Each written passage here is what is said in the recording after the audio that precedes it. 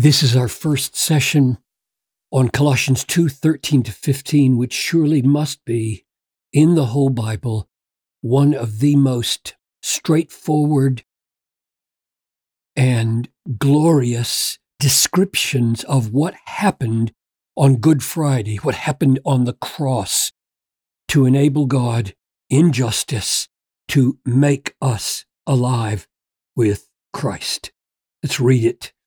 You'll see why I broke these propositions down onto their separate lines as we go. You who were dead in your trespasses and the uncircumcision of your flesh. So there's the description of what we were like and why we needed a supernatural work of God to make us alive. God made us alive with Christ. So there's the great event of life-giving. And all of this is what he did on the cross to make this possible, having forgiven us all our trespasses by wiping out the record of debt that stood against us with its legal demands. This record of debt, this he took away from the midst, nailing it to the cross, having stripped the rulers and authorities and put them to an open shame, triumphing over them in him. And what I want to focus on in this session with you is verse 13, but in particular, this word dead. What was our condition before Christ, on the basis of all that he did on the cross, made us alive? So, Father, as we try to understand what we were like, even if we don't even remember it because we were converted at a very young age, or some may well remember it, whether we remember it or not, grant us to understand it biblically, not just experientially, since our experience is so fallible as we try to interpret it, but your word. We want to understand who we were by your word so that we can glory in what you did for us. I ask this in Jesus' name. Amen. So before we focus on this for just a minute, let me say a word about dead in the uncircumcision of your flesh. We've already dealt with this because in the preceding two verses, remember, it said, in him also you were circumcised with a circumcision made without hands by the putting off of the body of the flesh. The human body is not sinful in itself, but when mastered by and ruled by this sinful dimension of life, this rebellious, unbelieving flesh, then the body needs to be set free from that, and he's picturing it as a circumcision. That is, the body, insofar as it is a sin-ruled, flesh-ruled body, needs to be cut away, like the foreskin is cut away from the male sexual organ, as a symbol of the new covenant relationship that we now have with God, because that's what circumcision was in the Old Testament. So there's this circumcision made without hands by the putting off of the body of flesh. How did that happen? It happened when we died with Christ through faith in baptism. By the circumcision of Christ, having been buried, we died, and that old body of flesh died with him in baptism, in which you were raised through faith. So I don't want to say any more about that because you can go back and I think we spent 3 sessions maybe on that. I want to focus on dead. I want to know, what did it mean for John Piper to be dead before I was made alive? What does dead mean? It all begins in Genesis, doesn't it? The very first book of the Bible. The Lord God commanded the man, saying, you may surely eat of every tree in the garden, but of the tree of the knowledge of good and evil you shall not eat. This knowledge of good and evil stands for don't presume to get the kind of knowledge that will make you independent from me as though you know better for yourself than I do what's good for you. Don't eat that tree, because in the day that you eat of it, you will die. And we discover then as the Bible goes forward that dying here is in at least three senses. There's spiritual death that we're trying to understand right now.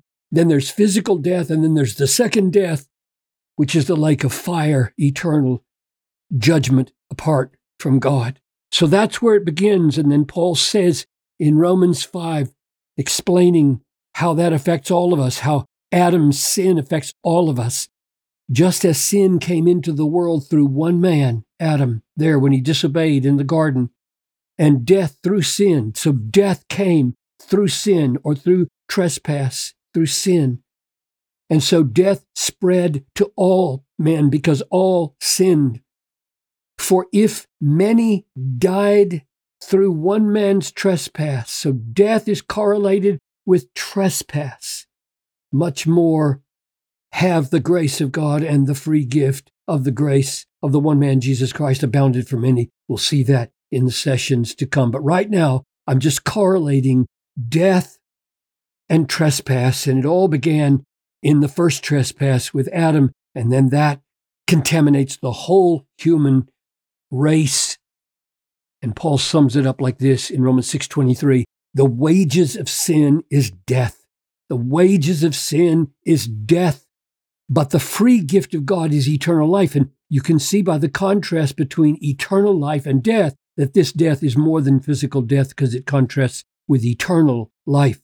It's not just life in this world contrasted with death, but it's eternal life contrasted with eternal death. That's the wage of sin. And what Colossians is saying is that we were walking dead. We were dead. Before we died, we died. So there's a spiritual dimension to this death in this life. Luke 9:60 shows that Jesus himself thought in these terms. Jesus said, leave the dead to bury their own dead. What does that mean? It means that there are living dead who can bury their own physical dead.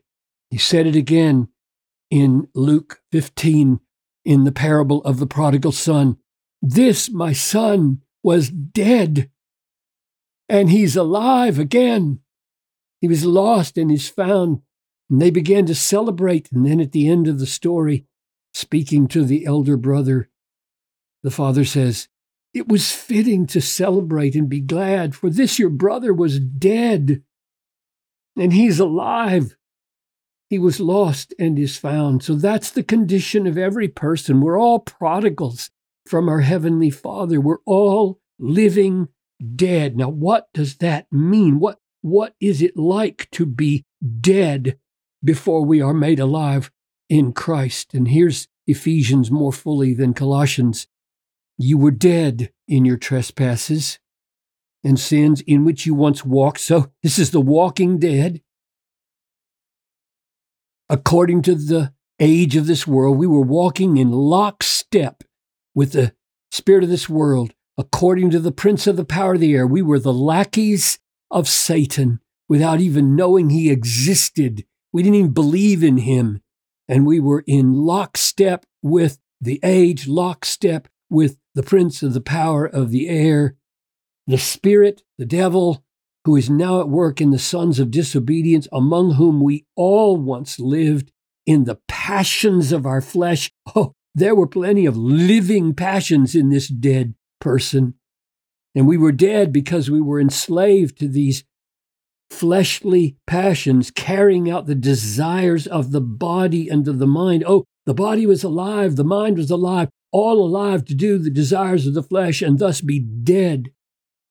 And we were by nature, it was our nature to live like that, and thus children of wrath, the ultimate death, the lake of fire, like the rest of mankind.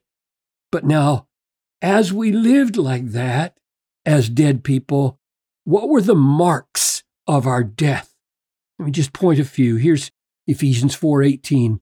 They were darkened in their understanding, alienated from the life of God because of the ignorance, darkened, alienated, ignorant, due to the hardness of their heart. This is the deepest dimension of deadness. A stone is hard. The heart is like a stone. The heart is dead, dead to God, dead to spiritual life, dead to perceptions of the glory of God. Or another way to describe it is blind in 2 Corinthians 4. The God of this world has blinded the minds of unbelievers to keep them from seeing the light of the gospel of the glory of Christ, who is the image of God. This is what we're dead to right here. When the gospel is preached, dead people look at it and say, boring, myth, disinterested, no thank you, cramps my style. I think you're all a bunch of jerks, so stay out of my life. That's the way dead people talk about the most beautiful thing in the world, because they are blind. And therefore they are unable to understand the gospel. So dead and hard and blind and now not able. The natural person, that's the dead person apart from the Holy Spirit, does not accept the things of the Spirit of God, for they are folly to him. And he is not able. He's not able to understand them because they are spiritually discerned. So we are so hard and so resistant to God in our rebellion that we have a moral inability to see. And here's the way that inability shows itself in Romans 8.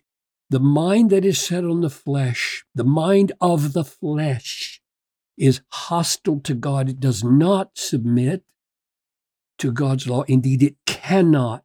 And those who are in the flesh cannot please God. So we understand dead as hardness of heart. We understand dead as blinded by Satan, and we understand dead as not able.